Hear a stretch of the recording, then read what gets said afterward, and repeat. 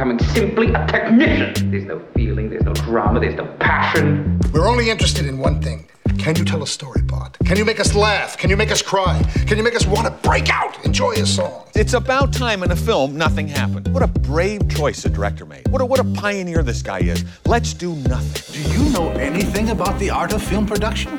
Well, I like to think so. Is this where I go to be a star? This is where you go to sacrifice, learn your craft, and work hard. Movies. Mm-hmm. Well, let's talk movies, okay? Pictures up. Roll sound. Roll camera. Speed.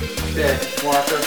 Action, kids. Action, kids. Welcome to Scene by Scene. This is a film discussion podcast where we break down story and technique from a filmmaker's and film lover's perspective. My name is Joe. And my name's Justin. And on this episode of Scene by Scene, we're going to continue our discussion of Taiwanese New Wave cinema. Justin, this week was your pick. What did you go with? I picked Tsai Ming-liang's Rebels of the Neon God. I chose this film partially because I think there's like a direct lineage from Terrorizers to this film. I feel like the first couple films in Tsai's filmography feel very much influenced by Terrorizers and the structure of Terrorizers. And so they're very similar films, but I think as we discuss, even though the structure is very similar, there's a lot of differences. I think enough to make for an interesting discussion. We had talked last time about, I think when we were having a discussion about whether you'd recommend Terrorizers to someone, and the idea of, would you recommend Terrorizers over something like Yi Yi or A Brighter Summer Day? And I think we kind of had opposite opinions on that. Is that correct? Yeah, I mean, you can check out that previous episode, but my stance was I did feel like the Terrorizer was maybe a little bit more accessible due to its length and runtime, although it comes with complications. I bring it up because you can get into this. I think you're fairly unfamiliar with Tsai Ming-liang's work. I sort of picked this film as the first film we were going to talk about for this director. I could have picked a later film of his, and I chose an earlier film, partly because I saw that connection between this and Terrorizers. I do think in a similar way, it's a little bit more accessible than some of his later work. But I bring up the recommendation thing again because now I'm second guessing myself and thinking maybe that wasn't the best approach. Because I don't think this is his best film. I kind of said that last time with Yang. It's like, well, why would I recommend Terrorizers over Yi Yi when I think Yi Yi is sort of the masterpiece, his masterpiece? It's the film that theoretically I think would make you kind of fall in love with him. I think maybe we fell into a similar situation here where maybe I should have recommended one of those later works that is probably considered a masterpiece over the more quote unquote accessible film. Because maybe you kind of walked away from the film feeling a little underwhelmed. I don't know. How do you feel? Maybe we're going to work a little backwards in this episode, but I think that I was maybe a little lukewarm on this one. Now, with that being said, something that I was taking into consideration across the entire film was this is essentially a director's first feature film. I believe he did 3 television movies or made-for-TV movies prior to this one, but this one had a different intent with a traditional theatrical experience. I think maybe in a way I'm forgiving of certain things because of that. Where I struggled when it came to Rebels of the Neon God is more so than anything that I've watched from Yang, I've very much felt at a distance.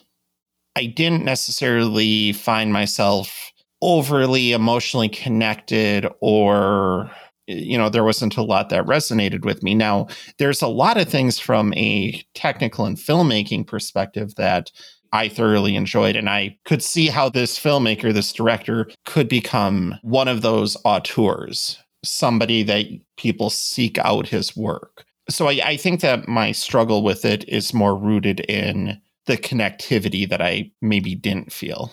Did you say that you don't feel that way with Yang? That disconnect or that separation between viewer and character? In most cases, I don't feel that with Yang. The Terrorizer, as far as his films go, I probably did feel more disconnected there than I have with Taipei Story or anything else. I didn't feel it to this degree. Okay, and so this is interesting because this is part of the reason why I think there's a very strong connection to Terrorizers, is that I think we both agree that Yang's later work, there is, speaking for just the two of us, we both get emotionally sort of connected or emotionally invested in those characters. And I think Terrorizers is one of those films that is maybe sort of different. I mean, I think when we talked, I did find myself sort of invested in the characters despite the fact that he's doing things to keep you at a distance, I think intentionally. And I think Tsai Ming-liang does the same thing here.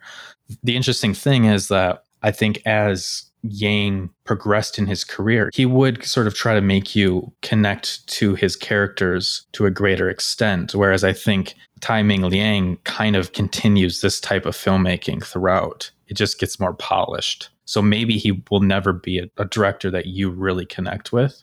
Like Terrorizers, like Rebels of Neon God, and like Tsai Ming-liang's later work, I do think they're humanist films, meaning there's a great sort of compassion for its characters, but it does, mainly in the filmmaking style, does create a disconnect intentionally. You know, if we one day get to one of his later films, I think this would be an interesting discussion. Even as his filmmaking gets more meticulous, I think you can see that like he's in complete control of the medium. He is still kind of continuing the same type of filmmaking, and maybe you won't like it the way I do. And to be clear, I mean, I did not dislike this film. Admittedly, you probably are a little bit higher on this than I am, but I want to go back to something that you stated about Tsai Ming-liang. When it comes to Tsai Ming-liang's work, I have two questions that I want to pose to you. One, you know, we've touched on Yi Yi as kind of being this, in our perspectives, the masterwork of Yang. In the case of Tsai Ming-liang, what would you point to? Because admittedly, I came into this having not experienced anything that he's made. I haven't watched any of his films. So this definitely was my first exposure to him. If you had to say this is the film of his you have to watch, it would be? I don't know. The one that I connect to for some reason, and I always think that talking about what it is that makes you really kind of just connect with a movie, it's really kind of hard to put into words. I think Ty has a couple of those films for me, and the number one is Viva l'Amour, which is his next film, his follow-up to Rebels of the Neon God. There is still that sort of distance between the audience and the viewer, but I find myself emotionally invested in the characters. That distance is created through the fact that you really don't know much about the characters. You kind of are just watching them go through the day. And then there's also the filmmaking where it's shot from a distance. Yet I somehow just connect with it on an emotional level. I can't really explain why that is. I would compare that to Yang's later work. Even in Yang's later work, there is a bit of that distance, especially in the filmmaking. And we sort of connect despite that. Does that make sense? Yeah, and I think that's incredibly fair. And again, we're not here to talk about Yang. That was our previous episode. I think it's challenging not to talk about one of these without the other because, you know, they were kind of part of that revolution sort of coming up together to an extent. There were a few moments while I was watching Rebels of the Neon God that I felt like this is something I'd see in a Yang film. I think that's really interesting to me because while there was a lot of things that I saw in this that, yeah, I could see this in a Yang film, there's also a clear departure at various points as well, where there are moments where you'd never see Yang do this. This film felt like, you know, a first-time director trying to find his way in what works for him, really. As filmmakers ourselves and as filmmakers who'd like to make our own feature, I think there's a lot to take away from this and a lot you can glean.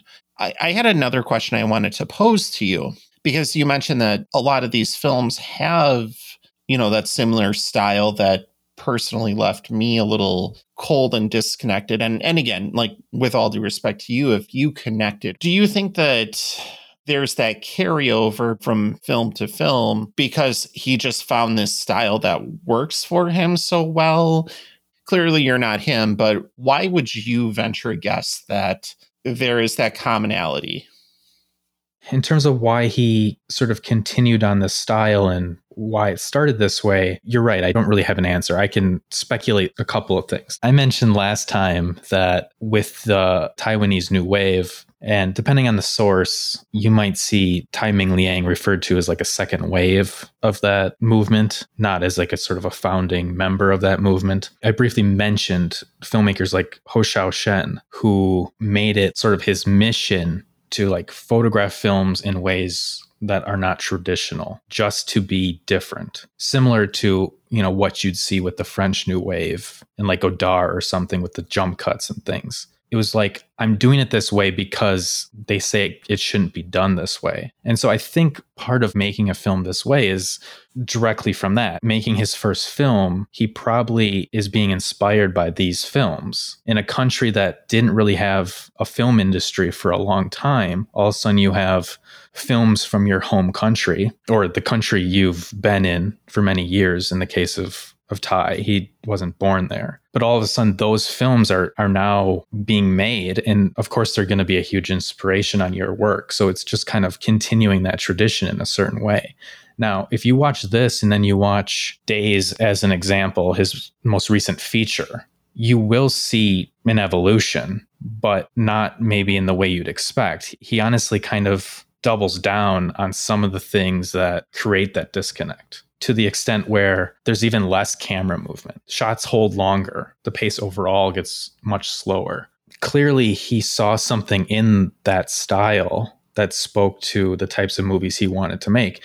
And I think, especially with this film and a lot of his other films, they are about loneliness. They are about people who can't connect with people around them, using a style that creates a disconnect between the characters and the viewer may be a good way to portray that loneliness or that disconnect. And maybe that spoke to him. I do have a quote. This is in an interview where they were discussing his screenwriting in general. And I think he was actually asked, with films with very little dialogue and very little in terms of big events, what do you even write into your screenplays? This quote was partly in response to that. He says, I have seen many narrative films with plots. Some are wonderful and I like them. But when I make my own films, if I also make narrative-based films with plots and performance, then my films would be just like those. Everyone knows what sort of impact those films can make, but that impact can only reach a certain level. They can't go any further. In terms of making films that are maybe plotless and slow, and photographing them in a way that is maybe untraditional, especially in Western films, he thinks he can bring some greater meaning to those films that can't be accomplished in a more traditional way. And whether he's successful in that, I think that's for each person to decide, but I think that's part of it. I have another quote. I'll read this real quick because I think this might add something, and then I'll let you respond. He says, I prefer some distance. I don't decide what the best distance is, how two people can get close and not feel uncomfortable. My films treat human relationships like an experiment. There's no real conclusion. They're always experimenting with that distance. For example, when I deal with my family relationships, it's close to my personal experience. When I am at home, I feel like everyone looks uncomfortable. But when I leave, I begin to miss everyone. He's acknowledging that distance, both physically and I guess maybe emotionally, is part of his work in general. I think that last quote actually is very helpful. And now as I think back about Rebels of the Neon God and maybe just some of my emotional journey through it, I think that makes a lot of sense. And with that, maybe I'm kind of thinking about it in a different light. I want to be clear about one thing. When I kind of said at the beginning, I didn't like it quite as much as you do, or maybe even as much as I was expecting. If I haven't said this yet, this is a film that I wish that I had watched at least once more before we did this episode, because I do feel like there's a lot to it. As I was watching Rebels of the Neon God, all I wanted to do was put down my notes and ignore that and just focus on the content and the substance. And maybe part of why I feel the way I do about the film isn't so much anything wrong with the film or what Tsai Ming-liang was trying to do or accomplish, but just the responsibilities of putting together a podcast like this. It's one of those films that as soon as it was over, I did want to go back and kind of re-experience it. And that's maybe that needs to be my takeaway between the quote that you just read and my feeling afterwards of wanting to immediately revisit it. I think maybe that's more telling. I feel like we'll have to get into some of the details. Should I struggle through a plot synopsis just so we can kind of get a sense of where we're going? But before you do that, just so our listeners are aware, if this is your first time listening to us on the Scene by Scene podcast, this discussion will be pretty spoiler heavy. I fully anticipate we're going to, especially with this one, give away a lot of plot details. So if you haven't watched Rebels of the Neon God and you don't want the film spoiled for you, definitely hit pause, come back to us. Justin, tell us about Rebels of the Neon God.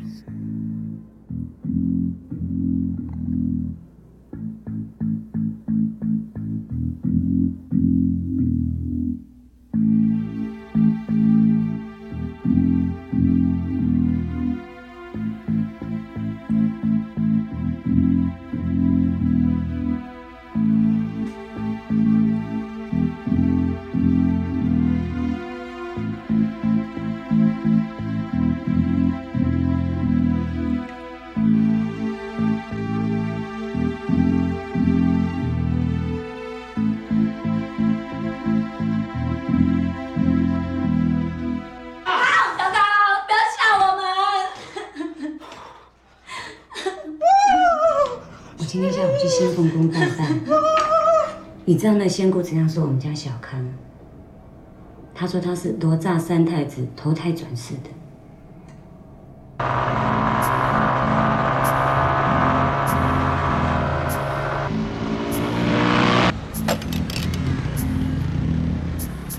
你不要这样子好不好？干你啊！你靠点嘛，无你代志向我逼啦！你干嘛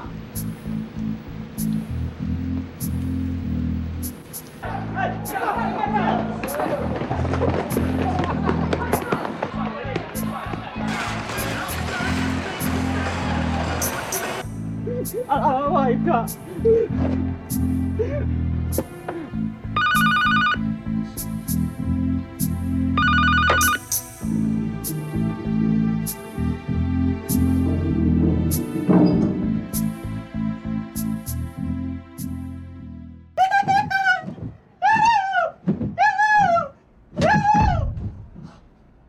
This is not necessarily a very complicated film to describe. When we do these, I try to describe it in my own words rather than reading something. And hopefully one day I'll get better at this. I think I'm notoriously bad at trying to explain the events of a film in a way that makes sense. But here goes. I think this is another one of those multi-character mosaic films in which we're cross-cutting between several characters and their lives are connected in some way. I think this film actually shows the connection quite early, whereas, as an example, Terrorizers takes a little bit of time to kind of show all of the sort of ways these characters' lives are intertwined. This one wastes no time, I think, getting to that. I think that's, at least with two characters, part of the point. The film follows Zi and Ping. I would say, teenagers, young adults. And we follow them as they steal coins from phone booths and they steal arcade game motherboards and try to sell them. And they hang out with Kui. And it's sort of about them kind of just hanging out. They go to restaurants, they eat, they drink. And then we also follow Shao Kahn, his struggle with his parents, mainly his father. Shao Kahn is supposed to be studying for some sort of exam. After a little incident between Shao Kahn's father and Zi, after this incident, Shao Kahn, he drops out of school and he kind of, keeps the refunded tuition or whatever and kind of is living on his own. And he just begins to follow Zi as he kind of wanders around Taipei with his friends. I would say Shao Kahn is the focus of the film. This is ultimately about Shao Kahn and him trying to connect with this other person through often destructive ways. Tell me I'm wrong about something.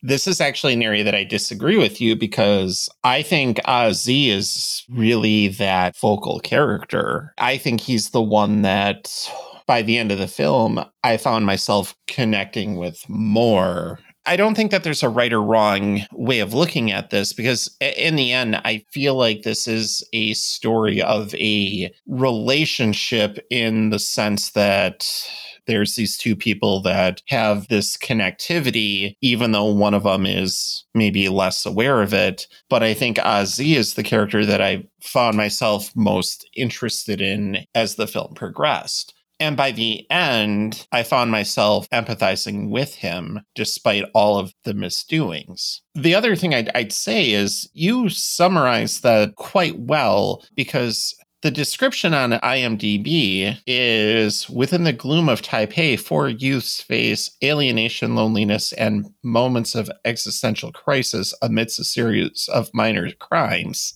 And I don't think that description does it justice. So you expanding upon and summarizing it from your perspective, I think is far more beneficial than what other resources provide. Thank you so much. I wouldn't disagree with you that Ozzy maybe is... Well, maybe the title refers to two characters. We had a discussion last time as well about who are the terrorizers. And in this case, it's rebels of the Neon God. I think it is ultimately about both of them. I think Tsai's empathies fall on one a little more than the other. And I think that is Shao Kahn. That connection that at least Shao Kahn is trying to make doesn't actually happen, and they kind of at a certain point go their separate ways. We still come back to both characters. We're still focused on both characters. What you said is absolutely correct. I think part of it for me is that, again, I'm bringing maybe just a little bit of baggage to my reading of the film, just because I know Lee Kan-shen, the actor who plays Shao Kahn, becomes a very important part of Tsai Ming-liang's filmography. I know that he's got this special affection for the actor. And it feels like I read into that a little bit with this film that, there's maybe a little bit more affection for that character as well. And that's not fair.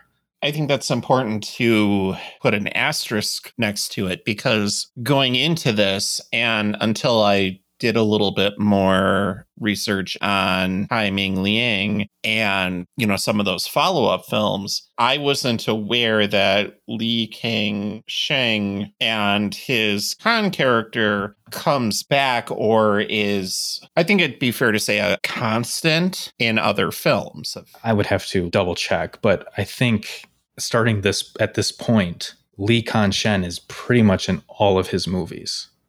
One of my takeaways as I was watching it, on the surface, it really does feel like this petty teenage level of violence and revenge. But I think underneath that, there's this feeling of longing and desire and, I guess, envy in a way, in some regards. I think on the surface, Shao Kahn sort of starts following Z after that incident. And so on the surface, you can make the assumption that it's revenge, especially when he then destroys his motorcycle.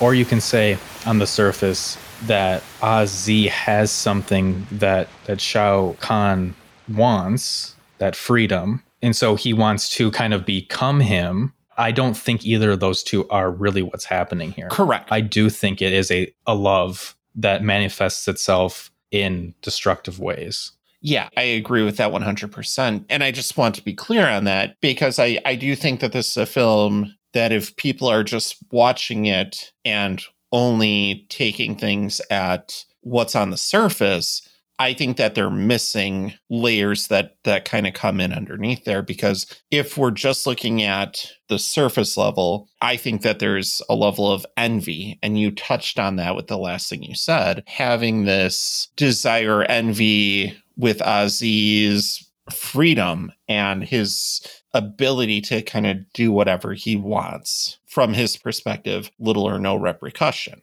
You think the desire to be or have what he has is I think it has layers in a way that it can work on multiple levels. And I think that is sort of what's powerful about the film. But do you think that's the way you view it? Not exactly. I think that's just one layer of this iceberg. I think that there's kind of this underlying desire in a way. Later on in the film, Khan kind of gets revenge for Ozzy smashing his father's taxi's side mirror by destroying Ozzy's motorcycle. And he writes AIDS on there. And clearly at the time, that was sort of something associated with like homosexuality. So I think that there is a layer to this where Khan is maybe wrestling with some of those internal feelings, him questioning himself a little bit, but sort of acting out. I think there's a combination of, from Shao Kahn's perspective, he wants to be him and he also wants to be with him. Mm-hmm. He has a crush on this character. Yes. And you're talking about the destruction of the motorcycle or whatever. I do think you absolutely nailed that. I do think it's about his own repressed sexuality, and it's coming out in this very sort of homophobic way. Meaning by writing AIDS on someone's motorcycle, it comes back to this character wrestling with sexuality and the feelings that he's currently experiencing. When he is looking out the window, he's watching as Ozzy discovers the destroyed motorcycle, and he begins jumping on the bed.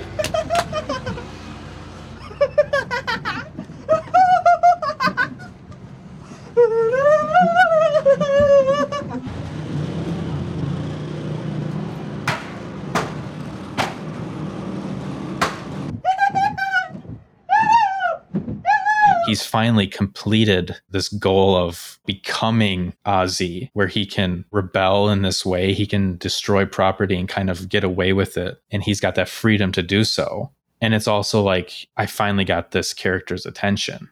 Absolutely. And at its core, the film very much is about Shao Kahn following Ozzy, and that in and of itself, I think, raises questions because, again, at the surface, it could be perceived that it's just like for some sort of revenge. But again, you touch on the longing element where there's so much of that desire behind it. I think another big takeaway as far as thematic elements of this film for me was a lot of karma. One of the things that I really liked how Tsai Ming-liang weaves through this is anytime there's a positive or, something good that happens to a character within a couple scenes, or sometimes within the same scene, it's followed by a negative reaction or response. I found that very interesting as I was watching it, but maybe to an extent, I also found myself distracted by it because I found myself waiting and asking, okay, where is the karma? When is the karma going to catch up? Can you throw out an example of a good thing and then a bad thing real quick? Yeah, to kind of stick along with the motorcycle destruction that we were just talking about, we see Shao Kahn become Ozzy and sort of get that attention, and he sort of accomplished what he wanted in that moment. And it's swiftly followed up by him sort of jumping on the bed, and he cracks his head.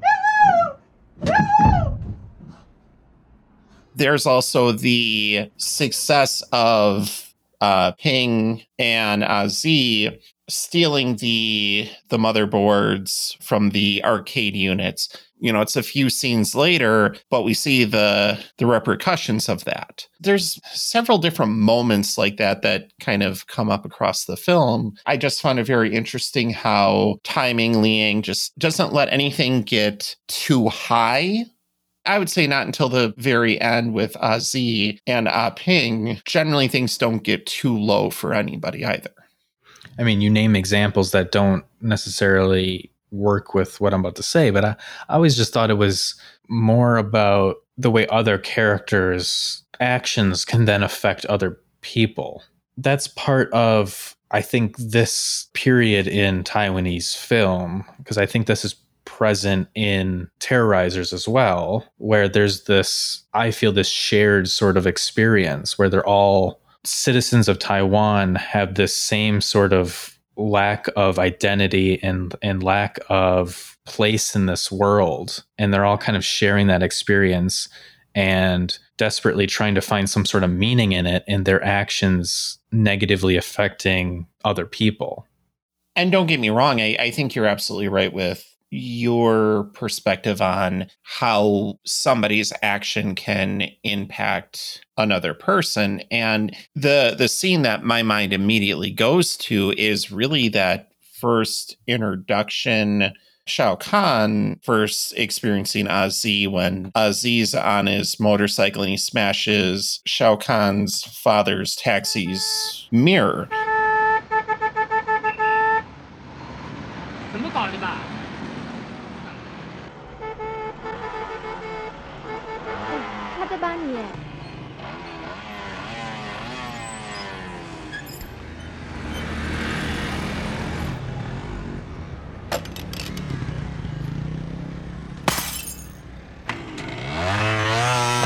What's important to know and understand is the context behind that. Prior to that scene, there was what I thought was just a really good moment between Shao Kahn and his father, and how the father was like, hey, let's go see a movie. And there was like this bonding moment, and how quickly that's undone by, Zi's action. So I think you're absolutely right. And to me, that's just like where my mind immediately gravitates towards.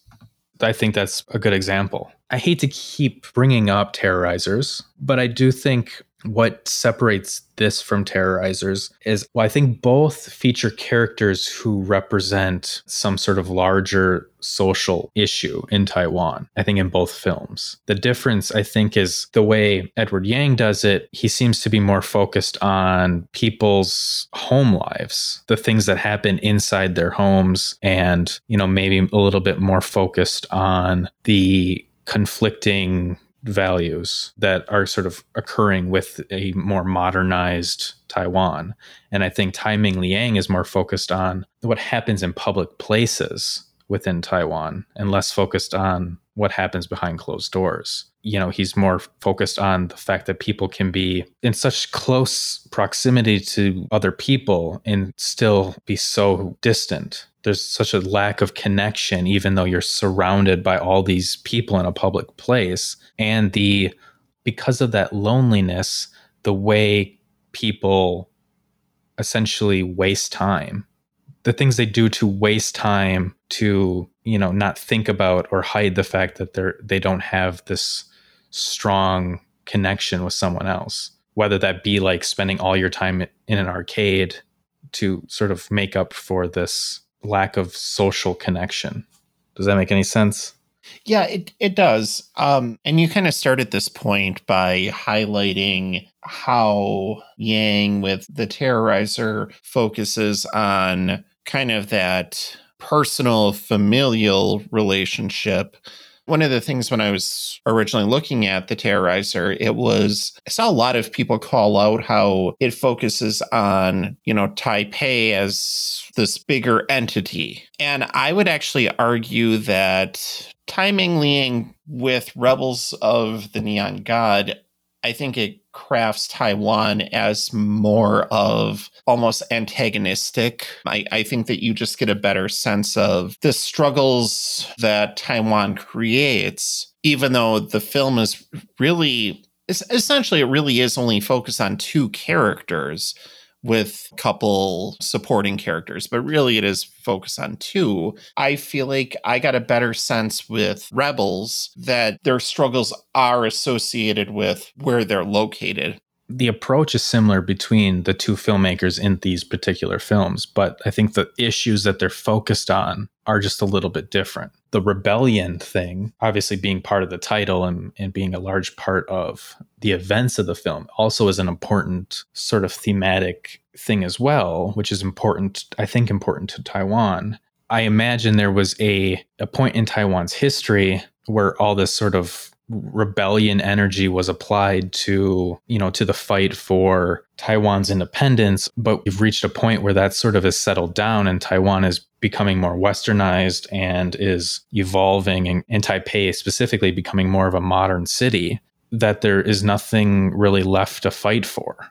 There's nowhere to apply that rebellion energy. And so it manifests, in sort of destructive ways you see in the film. And there's references to James Dean, or at least one reference to James Dean, which leads you to Rebel Without a Cause. I do think it's sort of filtered through that sort of story where these, when they have no external forces to rebel against, it leads to internal forces within themselves to fight for identity or a purpose or something. And then that just manifests itself in destructive ways. But I do have a quote about the rebellion thing from Tsai Ming-liang. I think it's probably worth noting that the title is in reference to the Chinese mythology of Nija. And obviously, Shao Kahn's mother thinks that Shao Kahn is the reincarnation of this god or whatever, a god that is associated with youth and rebellion, all those things. But when asked about this kind of thing, this is what Tsai Ming-liang said. I believe Nija is in every young person, an undefinable rebelliousness, especially in Chinese society. All that authority, parental, moral, it opposes you. Society's values oppose you. You don't really know how to rebel. You don't even know who to rebel against, but you need to be loose somehow. You feel this need to rebel and you don't really know how to do it. And that is why you get the destruction of the motorcycle. You get the dropping out of the school, taking that money, buying the airsoft gun. And even from Aziz's perspective, the hiding out in the bathroom in the arcade until everyone leaves and stealing the motherboards out of the cabinets. Certainly you can say, they're trying to make money. But I think the way in which they're approaching it is connected to this need for rebellion as well. And this lack of any sort of direction. I kind of want to touch on the opening scene within the phone booth where Z and Ping, basically they break into the payphone to steal the coin box and to steal that change.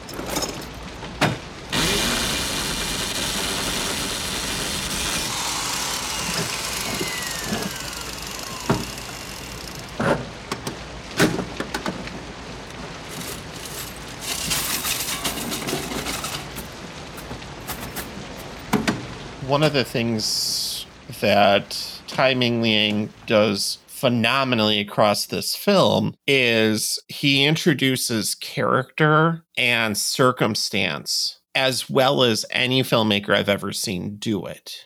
When we're introduced to, I'll say the four characters that we follow, Q, Ping, Z, and Shao Kahn, the first time we see them on screen, you immediately get a sense of who they are. And, you get a sense of their circumstance. I would go as far to say what their goals likely are or what they would hope to accomplish.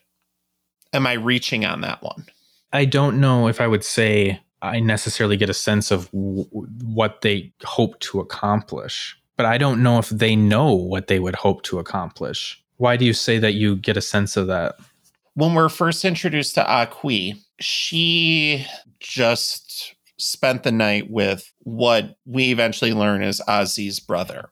But you kind of get this sense because she's still there in the morning. She's not really inclined to move or leave, that there's this desire or hope that there's this connection, that this person wants her to stay and to be there. Shao Kahn, I'd say, comes from the perspective of being more of that stronger, powerful individual. I get that sense based off of the fact that when we first see him, he stops what he's doing to kill an insect that really wasn't bothering him. And he does so in such a way that's like almost an excess. You know, instead of squishing it, or he stabs it with a protractor and he sets it on his desk and he lets it kind of squirm and suffer. And I think that tells you the kind of person that he wants to be. Maybe it's less clear with Ping and Z. I think with Ping, we don't get enough of him to truly maybe establish that foundation. I would say with Z, we don't get a sense of why he's stealing this money, because I do feel like he is more directionless. They're stealing coins from a phone booth, and then they're immediately going to the arcade.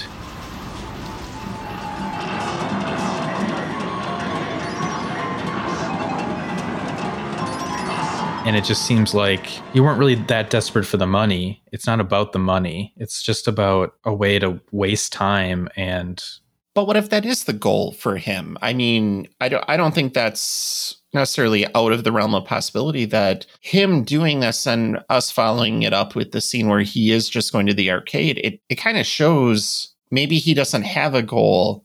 And in that sense, it is establishing who he is a little bit more. He is directionless.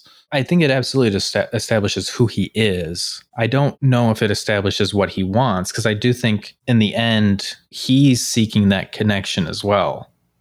Would it also be fair to say, though, until the end, I don't even know that he knows that? That is probably true. He's probably content with his life up until a certain point in the film, in which it becomes clear to him that he's desiring the same sort of connection that I think a lot of the characters in the film are desiring. At least in those two examples with Kui and Shao Kahn, that you get some sense of their desire, goal, or at least who they'd like to become. I do agree with you. And I think, it's worth sort of acknowledging and praising the fact that although we don't really get a lot about these characters, everything we do get is delivered in very visual ways. I would say even like sort of very economical ways. You're right. We get one scene with this character and we instantly know like who this character is. With some of the characters, you do get a sense of what's to come. Either it's like a direct sort of foreshadowing or of their desires and their goals. If I could just continue with Z, because again, he's the character that I kind of felt was more of that focal point. And for me, the character I at least kind of latched onto a little bit more. And maybe this supports you a little bit more as well with your perspective of he probably doesn't have a goal. He doesn't necessarily know what he wants.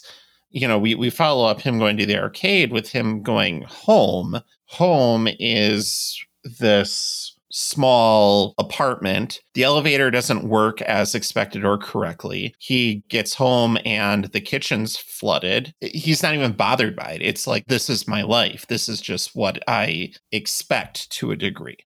To go back to what I think Tsai Ming-liang does well, he incorporates these elements that function as visual metaphor, but that even if you don't necessarily understand the metaphor, they don't feel out of place. The flooded apartment as an example, and maybe just water in general. It begins to rain at a certain point and then it clears up at the end. Maybe you have a different interpretation of this, but water being this representation of loneliness or disconnect. First time we see him come home, the apartment's flooded. And then he starts this sort of relationship with Kui. It seems like the water has gone down the drain. And then, they have a series of arguments or things that happen. And then he comes home and the water's flooded and it's worse than it's ever been. And he's trying to plug it. He's stuffing towels or whatever down the drain to keep the water from bubbling back up. It's at this point where he had the possibility for this connection, didn't work, or he messed it up or whatever. And then the rain stopping at the end of the film when it seems like everybody sort of found something, at least in that moment. There seems to be like this reconnection between Ozzy and Akui, and Shao Kahn's father finally leaves the door open for his son to return. What goes on with Shao Kahn at the end and him not answering the phone at the dating call service.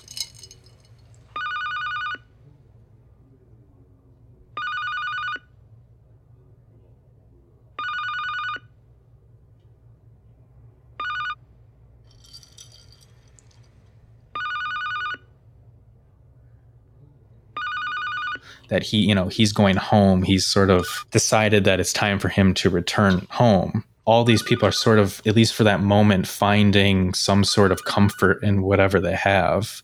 And then that rain stops. And so I do think there is meaning to the water in this film. But even if you don't look at it, it's just like creating this atmosphere. And so I think he does this thing really well where, yeah, maybe it's a little intellectual because there's meaning behind it. But if you ignore it, it still kind of functions as character and world building. Does that make sense? You have thoughts on that? No, and I think that you're right. And because I said this before, and I think that there's two ways to look at this film. There's to watch it and just look at what's being presented to you and what's on the surface. And then there's what are the layers underneath, and that water element being another. I kind of want to go back to Shao Kahn's kind of ending there with the dating service and system and letting the phones ring. I kind of took that as more of an acceptance of who he is and what his preference might be. Yeah, I think that's there too. Absolutely. It advertised, and they talk about it as being the woman's going to call and you answer. And as he's sitting there, I think that he's finding a degree of acceptance in himself that this isn't what I want. This isn't what I desire. I mean, it could just be that, everything we saw from him, this desire to kill the cockroach in that way, the desire to essentially leave home and, live on his own. He buys the gun, he destroys the motorcycle. All this behavior is just because he's tortured about his desires or his sexuality or whatever it is. And as soon as you come to acceptance with it, there's no need to rebel anymore. That was only an expression of him not accepting who he was. I think it's worth talking about as well. And this goes to Tsai Ming-liang's skill in visual storytelling, but also just interesting character choices and interesting performance choices. Shao Kahn has like zero dialogue. He walks up to people and they seem to just know what he wants. There's the thing where he's dropping out of school. He's getting the refund. It's either they just somehow know what he's there for, or we're picking up the scene at a certain point where he's already asked for what he wants and they choose to not show that. There's a number of examples of that. The one that I think about is when he later on is at the roller skating rink and Kui is there. He doesn't verbalize anything to her. He uses hand gestures, but that's another moment where, and I guess that's just one of those things that, and I'm really sad to admit that I didn't pick up on this, but I don't think I caught that through that first watch. And the reason I think it's an interesting choice, but the reason I give a little credit to Tsai Ming-liang is this idea that not only have we discussed all of these things that this character is struggling with, potentially struggling with, multiple layers of like motivation, the meaning of his actions, and we've interpreted all that not through dialogue, not even through like traditional characterization or anything like that. I mean, we don't even really hear people talk about him. The mother has the one conversation with the father that he may be the reincarnation of this god, and that's really it. But we get it all just through the events and the performance. It's one of those things that I'm only aware of also because he'll go on to make other films with this actor who's playing basically the same character. It's just a very quiet performance. A lot of the things that are going on with Shao Kahn in this film, the studying, the struggling with the cram exams, the issues with his father and the family life, all that was taken from Lee Kan-shen's, the actor, his life. When Tsai Ming-liang met him and cast him in one of his earlier films, All the Corners of the World, he got to know the actor, and he actually spent time with the actor and his family. And so all that kind of stuff came from his real life, in a similar way to Terrorizers, where Yang was taking from the experiences of the actress in those events, finding their way into the film. Anything else that stood out to you, Joe? I don't think I really have much to add in regards to the story itself. I will say, like, one of the performances, and I guess we'll kind of get into some of the technical elements as we like to do here. I don't have a lot to say about the performances. Lee Kang-sheng, you kind of highlighted how good of a performance that is with really not having anything to say. But I was actually really kind of taken with Wang Yu-wen, who plays Q. I thought that her performance was, for a character who on the surface would seem like she didn't have a lot to do, the scenes that she's in, I found myself really interested in gravitating to her and her performance. I liked her performance as well. There is the moment towards the end of the film that doesn't quite work for me, which I don't necessarily blame her for, but her performance is part of that scene. I think she's really good for the most part. Before I get to that, I think it just comes down to, I think most of the actors in this film, they're good, and there's just something compelling about them that you can just watch them. And I think you need that if you're going to hold on really long takes. You need someone who can kind of hold your attention. I think all these actors do really well. The thing I was referring to is that moment where Azi and Kui reconnect in his apartment, and they're talking about, we should get out of here, we should leave. Where do you want to go? 我们离开这里好不好？你要去哪里？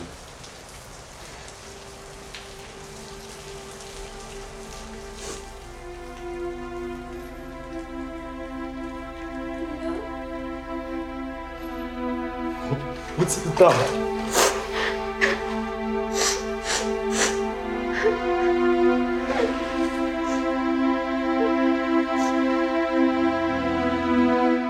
And it's a moment that just felt, to me, a little melodramatic.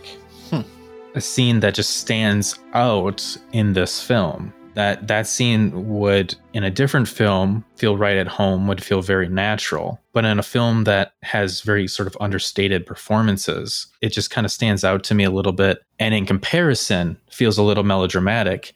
I don't blame the actors for that. I would have to blame Tsai Ming-liang as the person guiding this scene and guiding these performances. For some people that it might be fine. For me, it just felt a little out of place. So this is actually an area that I'm going to disagree with you. I feel pretty strongly about this one. I get where you're coming from because it is the loudest and most in-your-face sort of moment that happens in this film. But I think it works from the perspective of what we establish as far as the film goes. There's a lot of building towards specific moments that carry a lot of weight, that speak volumes, even though they do so in a very quiet fashion. So to me, this moment felt like the loudest moment because it should have been the loudest moment, because Z watching his friend being beaten up and essentially near death on his bed, having that moment, that realization of maybe I need to do things differently. And Kui, when we first meeting her and kind of the smittenness she has, the yearn for the attention. And here in this moment, it all comes to a head. And while I understand maybe I would feel differently if I saw an alternate version where this is another quiet moment, I thought that this moment needed to be a louder moment to be more, to kind of match certain things that have already happened. Yeah, I can get that. I feel like maybe Z has like this heavier, more sort of impactful journey to getting to this place. You did reference that. I mean, the scene prior, they were running for their lives and they both got beat up, but his friend much worse. It feels like him getting to this place, it does seem like maybe her journey to getting to this place isn't necessarily as powerful, both for the audience and for her. She's crying. I just wonder if she's experienced enough that reaction feels justified or feels earned. I think that it comes from a place of desperation, though. And I think that there's a lot of things that she does that really is rooted in that desperation. Yeah. Okay. Normally we start with like the visuals and talking about the cinematography, but I wanted to jump on the characters and the performances because you hit the nail on the head. In such a quiet, subtle film, there's a lot that's going on here, and these actors are doing a ton. I mean, that's another thing is like, does this just come down to my taste? If something can be done in a less showy way, for lack of a better word, well, then that's the way to go. And maybe that's just my taste. And this film shows that these actors can deliver so much. You know, I gave a lot of credit to Lee, but I think it's all the actors. The actors can do so much with very little dialogue and very sort of grounded, subtle performances that maybe in the end, it just comes down to, I didn't think it was necessary to go that direction. And that's just comes down to my taste. Since we're kind of talking about the performances, I do have a quote from Lee Kan Shen, who plays Shao Kahn. And this is in reference to the way Tsai Ming-liang directs actors or even sort of blocks scenes. And the quote is, "There are instructions on actions. For example, with going to the bathroom or drinking a glass of water, there are many ways to complete the action, but it's up to me to decide how to carry it out, how to complete the action in order to make the action interesting and lively."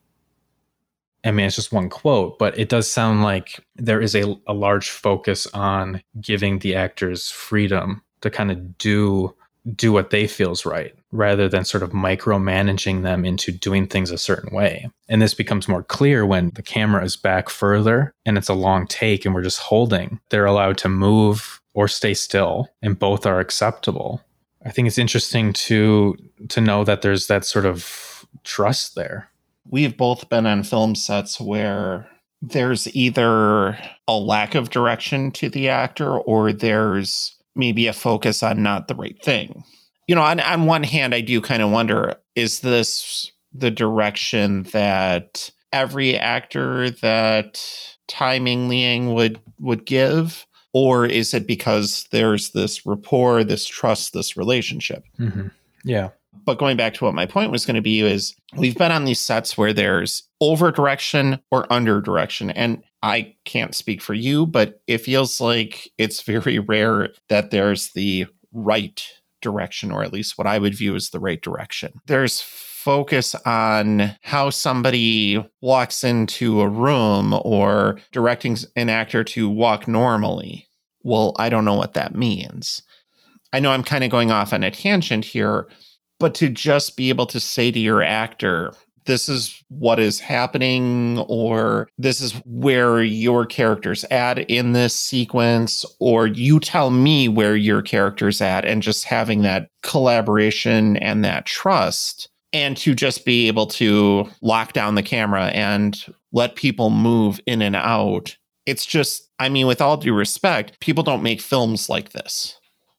No.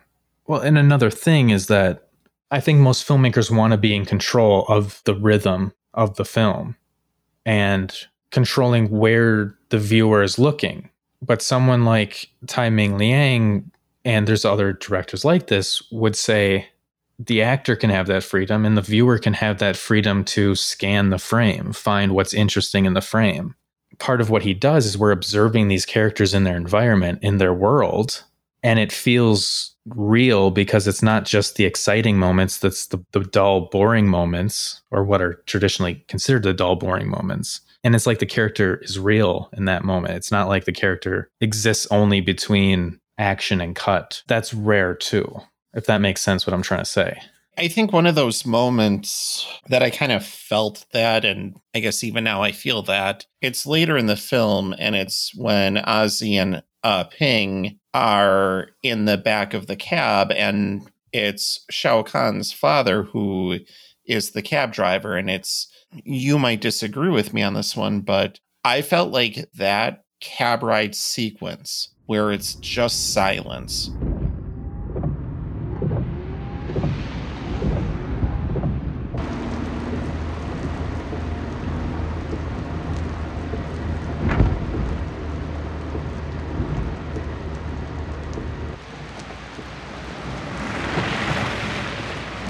To me was more tense and more uncomfortable than the previous sequence with them trying to sell the motherboards to the other arcade.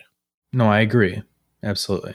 It's a conversation that's part cinematography, part performance, part just filmmaking, I don't know, theory and bravery. I mean, it's all these things that combine to make a moment like this.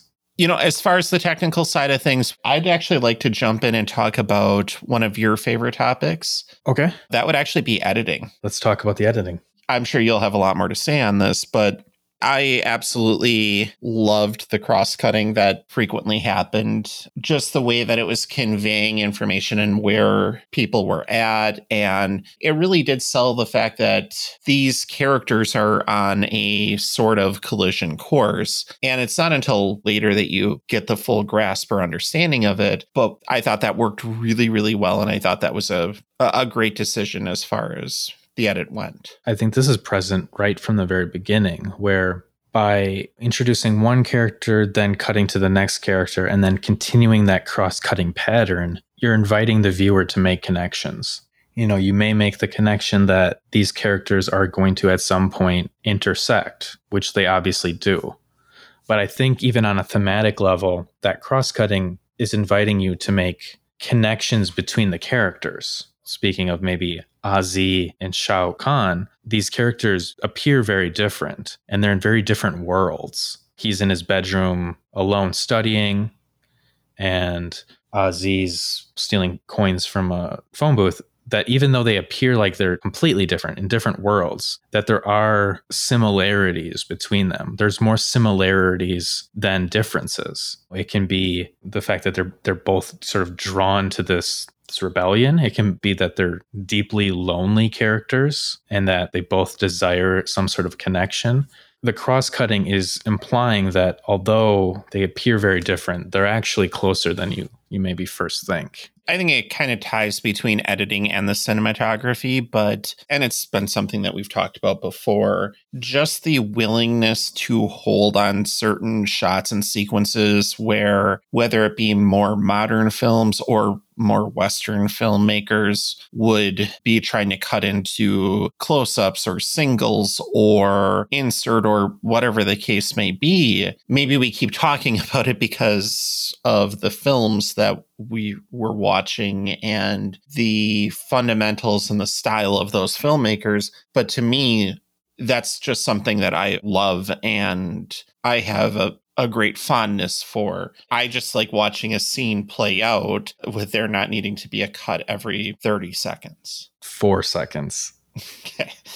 It is editing, but it's also the editing being disciplined and reserved. Cinematography has its place in this conversation in the sense that the camera needs to be set in a place where you are either covering all the characters or you're communicating something through the mise-en-scène, the character's positioning within the frame. In terms of editing, I think all editors will agree that the editing discussion isn't just about when to cut, it's when not to cut or when to hold. And we talk about this a lot because we both, like you said, the films, and we both appreciate this. And in this film, I do think there's a thematic reason for filming it this way. I do think it ties into the theme of isolation and loneliness, but it doesn't always have to be, if you have a long take master or oneer or whatever, it doesn't always have to be like, well, this is communicating this information. For me personally, sometimes it can just be, we have to cover this conversation between these two characters.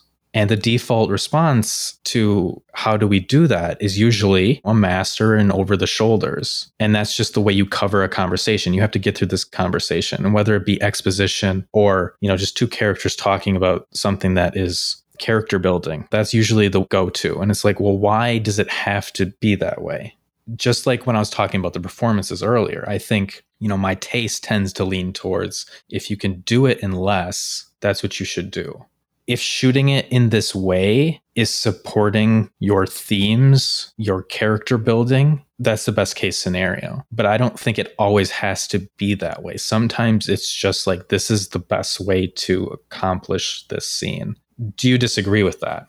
No, not at all. The scene I think about is when the three of them, Zi, Ping, Kui, they're all at that restaurant. They're having drinks and they're eating or whatever. Their table's towards the opening, the door to enter, in the camera setup outside of the restaurant. And it's framing all three of them at a table. They're blocked in this triangle position.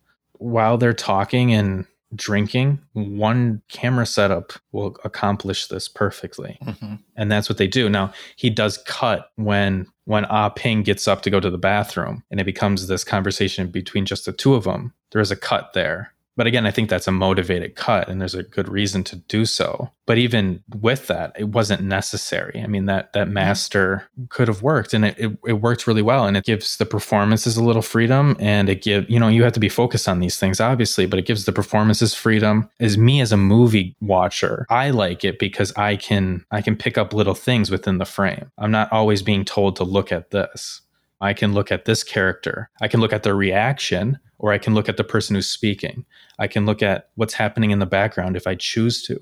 Yeah. And actually, if I could kind of jump in on that, though, we talked about like setting up those masters and not moving the camera so characters can kind of come in and out. And it helps create the fact that there's this world outside of the frame. What you just said, I think also helps reinforce that too. That scene that you're speaking of where it is just the master and, your eyes can kind of look around to see, well, what else is happening? And I guess I'd say it's a complaint that I have about modern and more Western films and maybe some of the more popular stuff is it feels like the only thing that exists are the characters that are on screen. The world is only this small little box. And when it cuts, everything ceases to exist. It's just this weird feeling that I get personally. And moviegoers have gotten accustomed to the style. And I can only speak for myself and say like, well, this is what's exciting about these types of shots in movies for me. When I encounter quick editing for no reason, there's no purpose for it. And I kind of lose interest. Whereas a scene like this is what's exciting to me is I have the freedom to control where I'm looking. And so that's why I never get bored. Am I missing things? Am I not looking at what some people may say I should be looking at? That's possible, but you can change between viewings if you do watch movies over and over, which I tend to do if possible. You can get, I think, more out of a scene with repeat viewings. And that's just my perspective and that's my taste. So I know that doesn't apply to everyone. And I think that there's probably like a group of people that would look at this scene and they'd refer to it as sloppy filmmaking or they would discredit it. But for me, I actually really, really liked it. So it's actually when Shao Kahn was at the roller skating rink.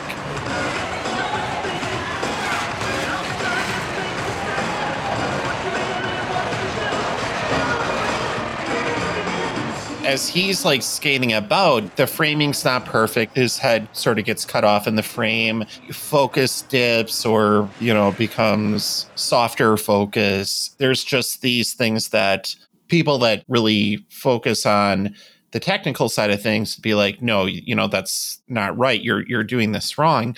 But I really just appreciated the rawness to it, I guess I'd call it. They were content enough to just, this is what we're going to shoot. This is how we're going to shoot it. And we're not going to be worried about and I'm using air quotes, fundamentals.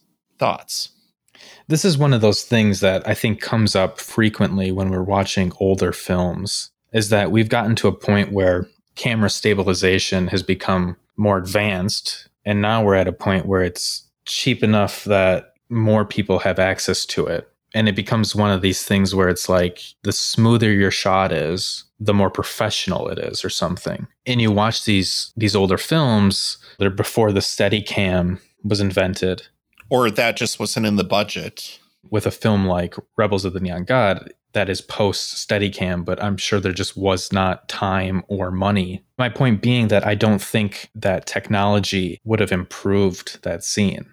You know, maybe it would have had the opposite effect, that it would have been too clean and too perfect. From a cinematography or like visual perspective, anything that just jumped out at you? I just have 2 shots that are stuck in my head. I have 2 as well. Let's see if we match. They're not going to be the same. Okay.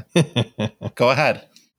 First one for me is Shao Kahn puts his hand through the window. He's bleeding and he runs out of his room into the bathroom.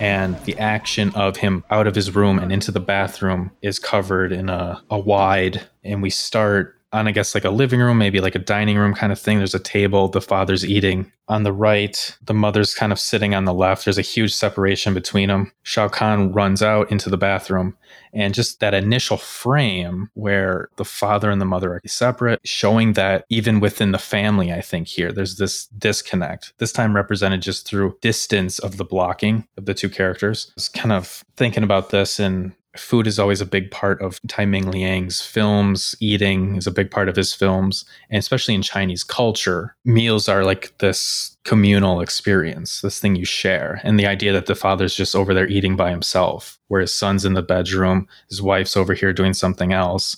And there's just this complete disconnect between this family. But as that scene plays out, like the mother gets up, she rushes into the bathroom. And so now we have both the mother and Shao Kahn obscured by the wall. We don't see them. We hear them talking. The father gets up and sort of goes to the bathroom. He stands in the doorway. He's sort of cut off halfway by the door frame. There's discussion about, you know, he broke the window, he's bleeding. So the father walks into the bedroom, disappearing, then comes back out. And so what's significant to me about this is getting back to what we talked about, this idea that it's okay for characters to disappear within the frame. The temptation might be, oh, as that father walks to the bedroom, we need to have a shot in the bedroom. We need to see the father enter. We need to see the father look at the broken window. But it's not necessary. We know he walks in, he sees the broken window. This can be covered in one setup. But then there's also this idea that the father is in this way separated from the mother through the blocking because he's standing outside and she's in there. So it's creating this disconnect between Shao Kahn and his mother and Shao Kahn and his father, and the differences between his relationship with these 2 people based on the blocking. One's hidden with him and one's visible outside. I already know you like the shot, but what is it that stands out to you about the shot? I kind of touched on it when discussing the way that characters are introduced, you know, over the course of the film, how we get a sense of them and who they are. That's exactly how I felt watching this scene and this sequence. I thought that this gave you a ton of information about this family unit. And, you know, you touched on it, the fact that father's eating, the mother's not. You get a sense of distance. Yeah, I don't really have much more to add to it. And I may be mistaken here, but towards the end of that scene, the father, he's even closer to the camera. So he's appearing larger. He kind of comes off as more of the larger, imposing figure within there. The dialogue can be all about, he cut his hand, how did he cut his hand, you know, what the hell were you doing kind of thing. But then just through character movement and character blocking, we get a sense of who the characters are. We get a sense of their relationship to each other. And we're also supporting one of the themes of the film, which is this disconnect between people that you're sharing a space with. I maybe don't have all the details memorized, but it's one shot that when I think of this film, it's what I think of. Yeah. If I could also touch on that same scene, there's something that I really appreciated about this film. And again, there's like the rawness and how maybe it's not the most technically sound, which I say as a compliment to it. If I'm not mistaken, it's lit by this single overhead light. And it is kind of like that light is kind of blown out. Like it's not like your traditional, we have this bulb, probably some diffusion, and then we have a kicker over here. It's kind of raw with that light. And they didn't shy away from just setting the camera and not worrying about the fact that, hey, this is maybe a little too bright. Any thoughts on that? Or am I just picking up on something that doesn't matter? That's what definitely matters. It's one of those things that would traditionally be quote unquote fixed. And here it's like, that's what it looks like in this location. And yeah, I mean, I'll admit it's not, I get distracted by the blocking. That's the stuff that's so fascinating and exciting to me that, that's one of those details I didn't really pick up on. Again, a very minor thing, and I'm not even upset about it. I kind of like it. We are in agreement about that because that was one of my 3. Okay. Let's see if you have my second or third one as well. I'm really confident I don't. Okay, let's hear it. The second one is Ozzy is pushing his damaged motorcycle, and Shao Kahn has been following him and doing loops and kind of circling back. And he finally gets to this point where he's going to pull up right next to him and say something to him, ask him if he needs help.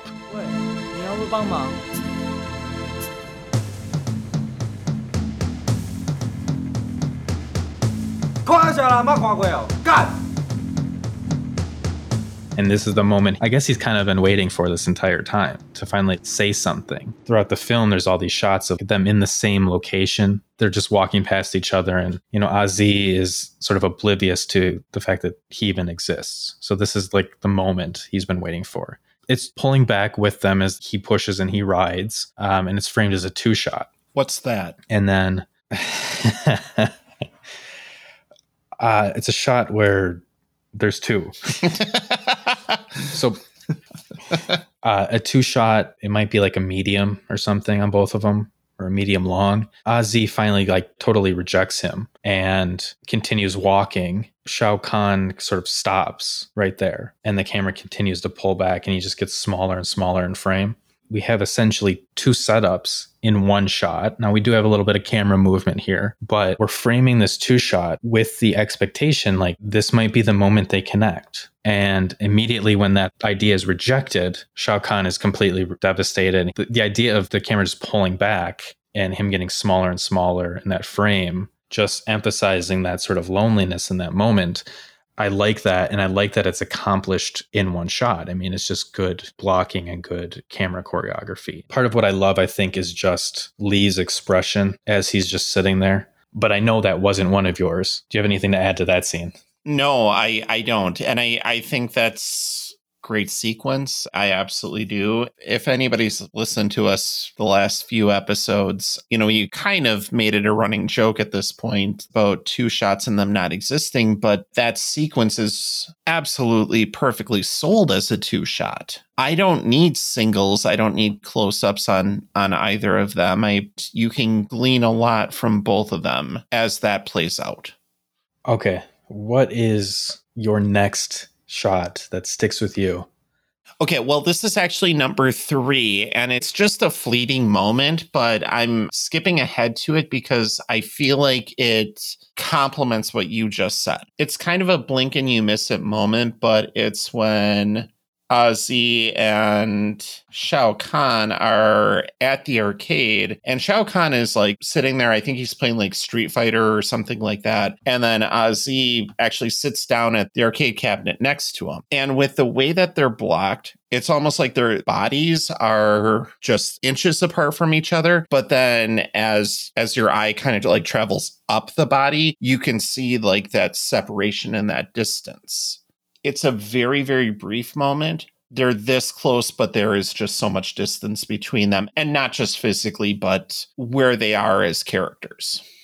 Which you just reminded me of another thing I love, a moment in which both parties are framed in one shot, and the framing of it. It's Ozzy, Ah Ping, and Ah Kui are all eating. I'm a little fuzzy on the details on how we get to this shot, but there's this shot where Shao Kahn has been following them, and he's also now purchased food and he's eating, but he's on like sort of like the opposite side of this hallway or this food court or whatever it is. And he's large in the right side of the frame. There's like this glass divide, but then you can see through the glass and you can see the three of them eating in the background together. They're out of focus or whatever. I had that as an honorable mention, actually, but I'm glad that you brought it up because it's another one of those minor, small moments that just the way they shot that, the way that it's blocked, it's absolutely perfect, I think.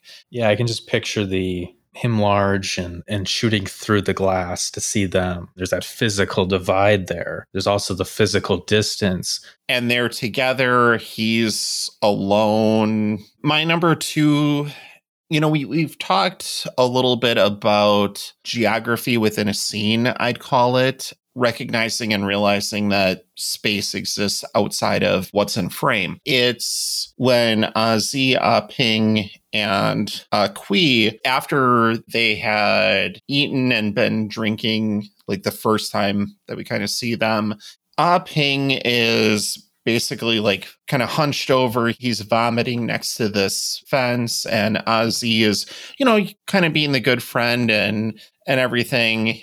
And we start to dolly over. And as we do, we see like Kui is behind this like fence and she's in like a construction site. As the camera dollies over, Z basically comes around and comes like over to her as she's like laying down in this construction site area. I thought that was just one of those great moments where there's all of this that exists outside the world of the frame. It was a good character moment as well for Zi because up to this point, he's kind of been rougher and he hasn't had a lot of like overly redeeming character moments, but you could see like a gentleness to him in the way that he interacts with others in that scene as well. The scenes that follow with them in the hotel room, another setup that's just locked down. She's passed out on the bed. Ozzy's on the bed next to her watching TV. But Ozzy, is next to her, but then he gets up and walks out of frame. Then Ping sits down or lays down next to her. And it's just like this one lockdown shot. And we have all this movement through the frame. Another great shot, a shot I like. But I bring this up more to the point of redeeming moments for this character being Ozzy. I think you'd have to be crazy not to, in this moment, be a little worried for Kui because we see this passed out girl with two guys in a hotel room. Maybe think, this might go in a certain direction. And it kind of does. I mean, it does in the sense that like Ping mentions it. Ozzy puts an end to it, makes sure it doesn't happen in a kind of subtle, natural way. And it's just one of those moments where you go, well, this character isn't bad guy. He's just in this place in his life where these are the things he's doing. The sequence where Shao Kahn is leaving the phone dating thing and how basically it's shot through the crack of an open door to see him going out another door. Yeah. That's just like a fantastic shot. I touched on it already, so I'm not going to go through it much further, but the car ride with Shao Kahn's father, the way that's shot, and that's one of those where there is a little bit more cutting around, but at the same time, I thought that was one of the most uncomfortable sequences of the film, just like the tension that just naturally comes in that moment. Anything else that you want to touch on or talk about visually or cinematography-wise? No. There's one more element about this film that I think we both kind of want to discuss. The score is incredible.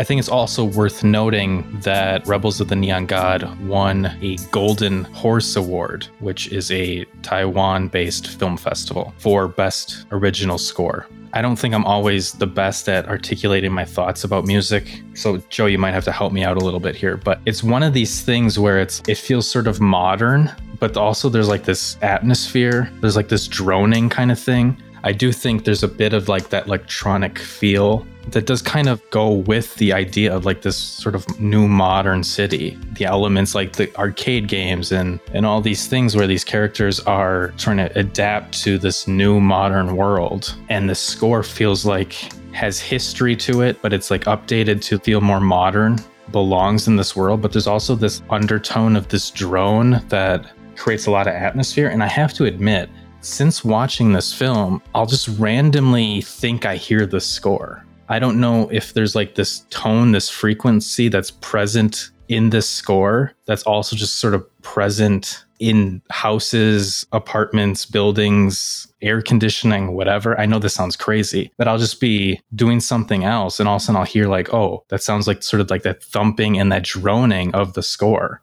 It's certainly memorable for me, and I certainly think it fits. But what are your thoughts? I'd argue it's sparsely used. There is basically just this composed music, and it's used sparingly. When and where it's used, it really is being used to amplify what is happening or what is about to happen.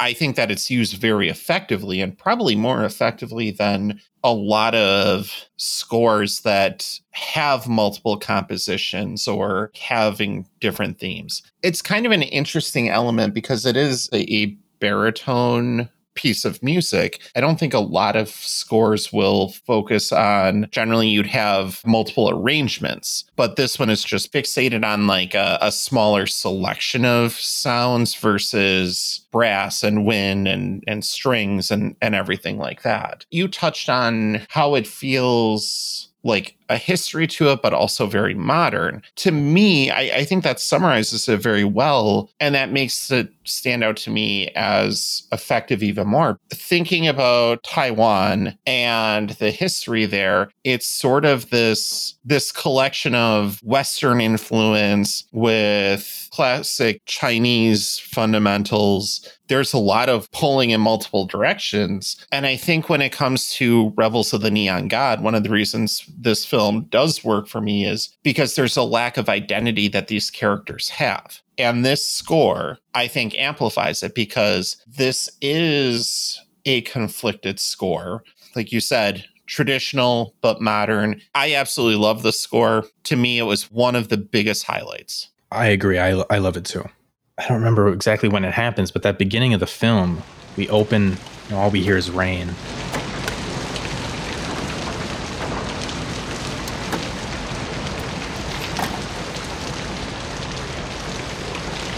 They're in the phone booth, and then we're cross-cutting between them in the phone booth and Shao Kahn at home with the incident with the glass where he cuts himself.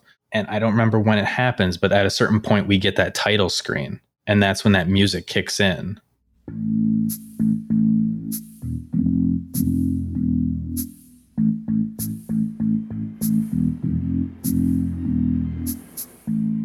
Just ambient rain, sound from the environment, no music. And then we get that title, we get that score. It's just a great moment when you first experience that score.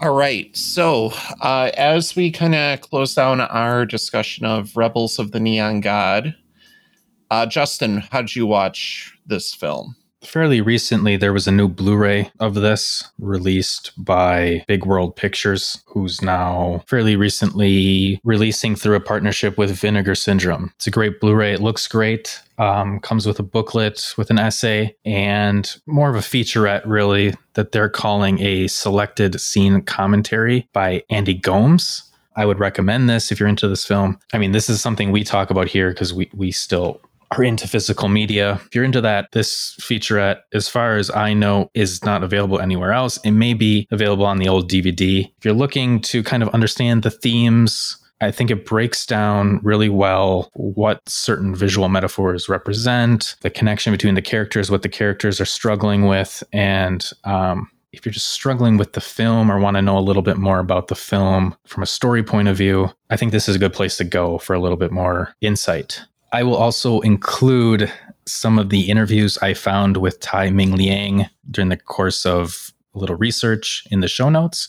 I think he's a interesting interviewee, and the way he talks about his work is really compelling. So if you're interested in him or his work, check all that stuff out. Joe, do you have anything? I actually wanted to reference one of the reviews that I had read. I stumbled upon on RogerEbert.com. I actually really enjoyed that review. I thought that there was some good insight there, maybe a little bit more substance. So I would recommend taking a little bit of time with that. Justin, this was your pick, so I'll put you on the spot. I do have some things that I don't really care for throughout the film. Tsai Ming-liang is a filmmaker I love, but I would not say this is, one of his top films.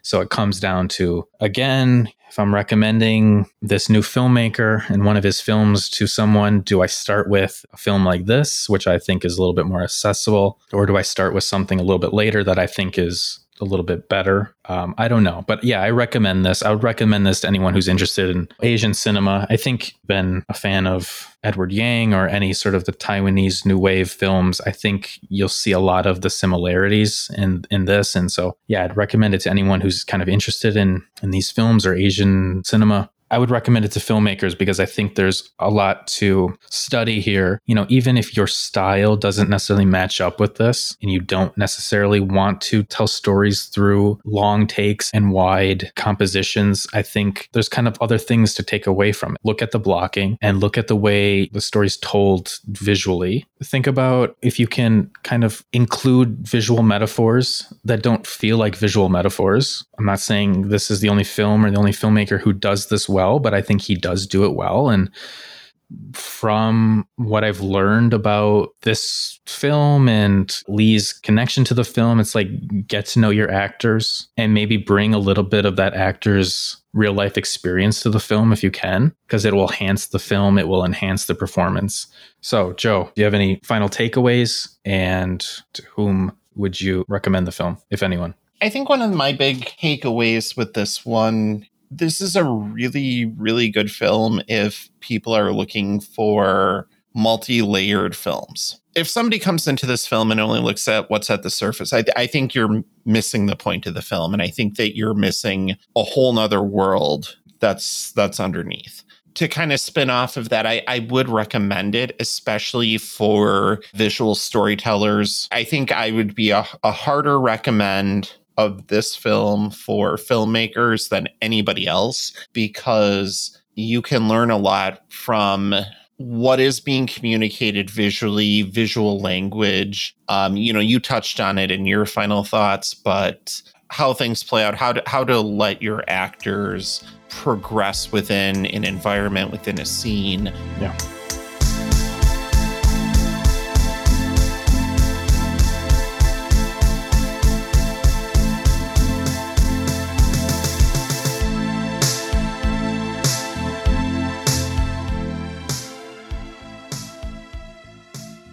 We will be back in 2 weeks with another episode. Do you want to talk about what we will be talking about next episode? Next up on the docket, we're going to continue our journey through Asian cinema, but this time it's going to be something a little bit more modern. Park Chan-wook's film from 2016, The Handmaiden. So have you seen The Handmaiden? I have not. Well, that's good. I have seen it. I've watched it once, but Park Chan-wook is actually a director that I've really, really enjoyed his films, his way he tells stories. Clearly, I think most people will know him from his Vengeance trilogy. Honestly, Oldboy is one of my favorite modern films, which kind of may surprise some of our listeners based off of everything else we've been talking about and how fundamentally different it is from something like Yi Yi or Blue or any number of other films. He is a filmmaker that I appreciate as well.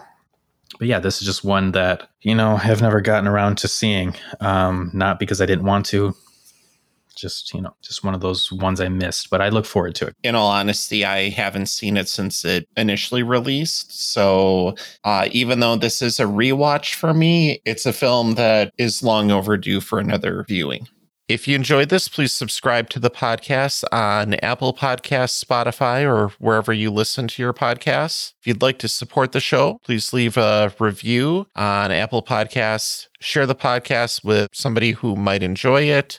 If you want to let us know whether you agree or disagree with our opinions on the film, or if you have any thoughts or questions about the show, you can email us at scenebyScenePodcast@gmail.com. If you'd like to follow us on Letterboxd, I can be found at letterboxd.com/Justin Johnson, and Joe can be found at letterboxd.com/JRLefever83.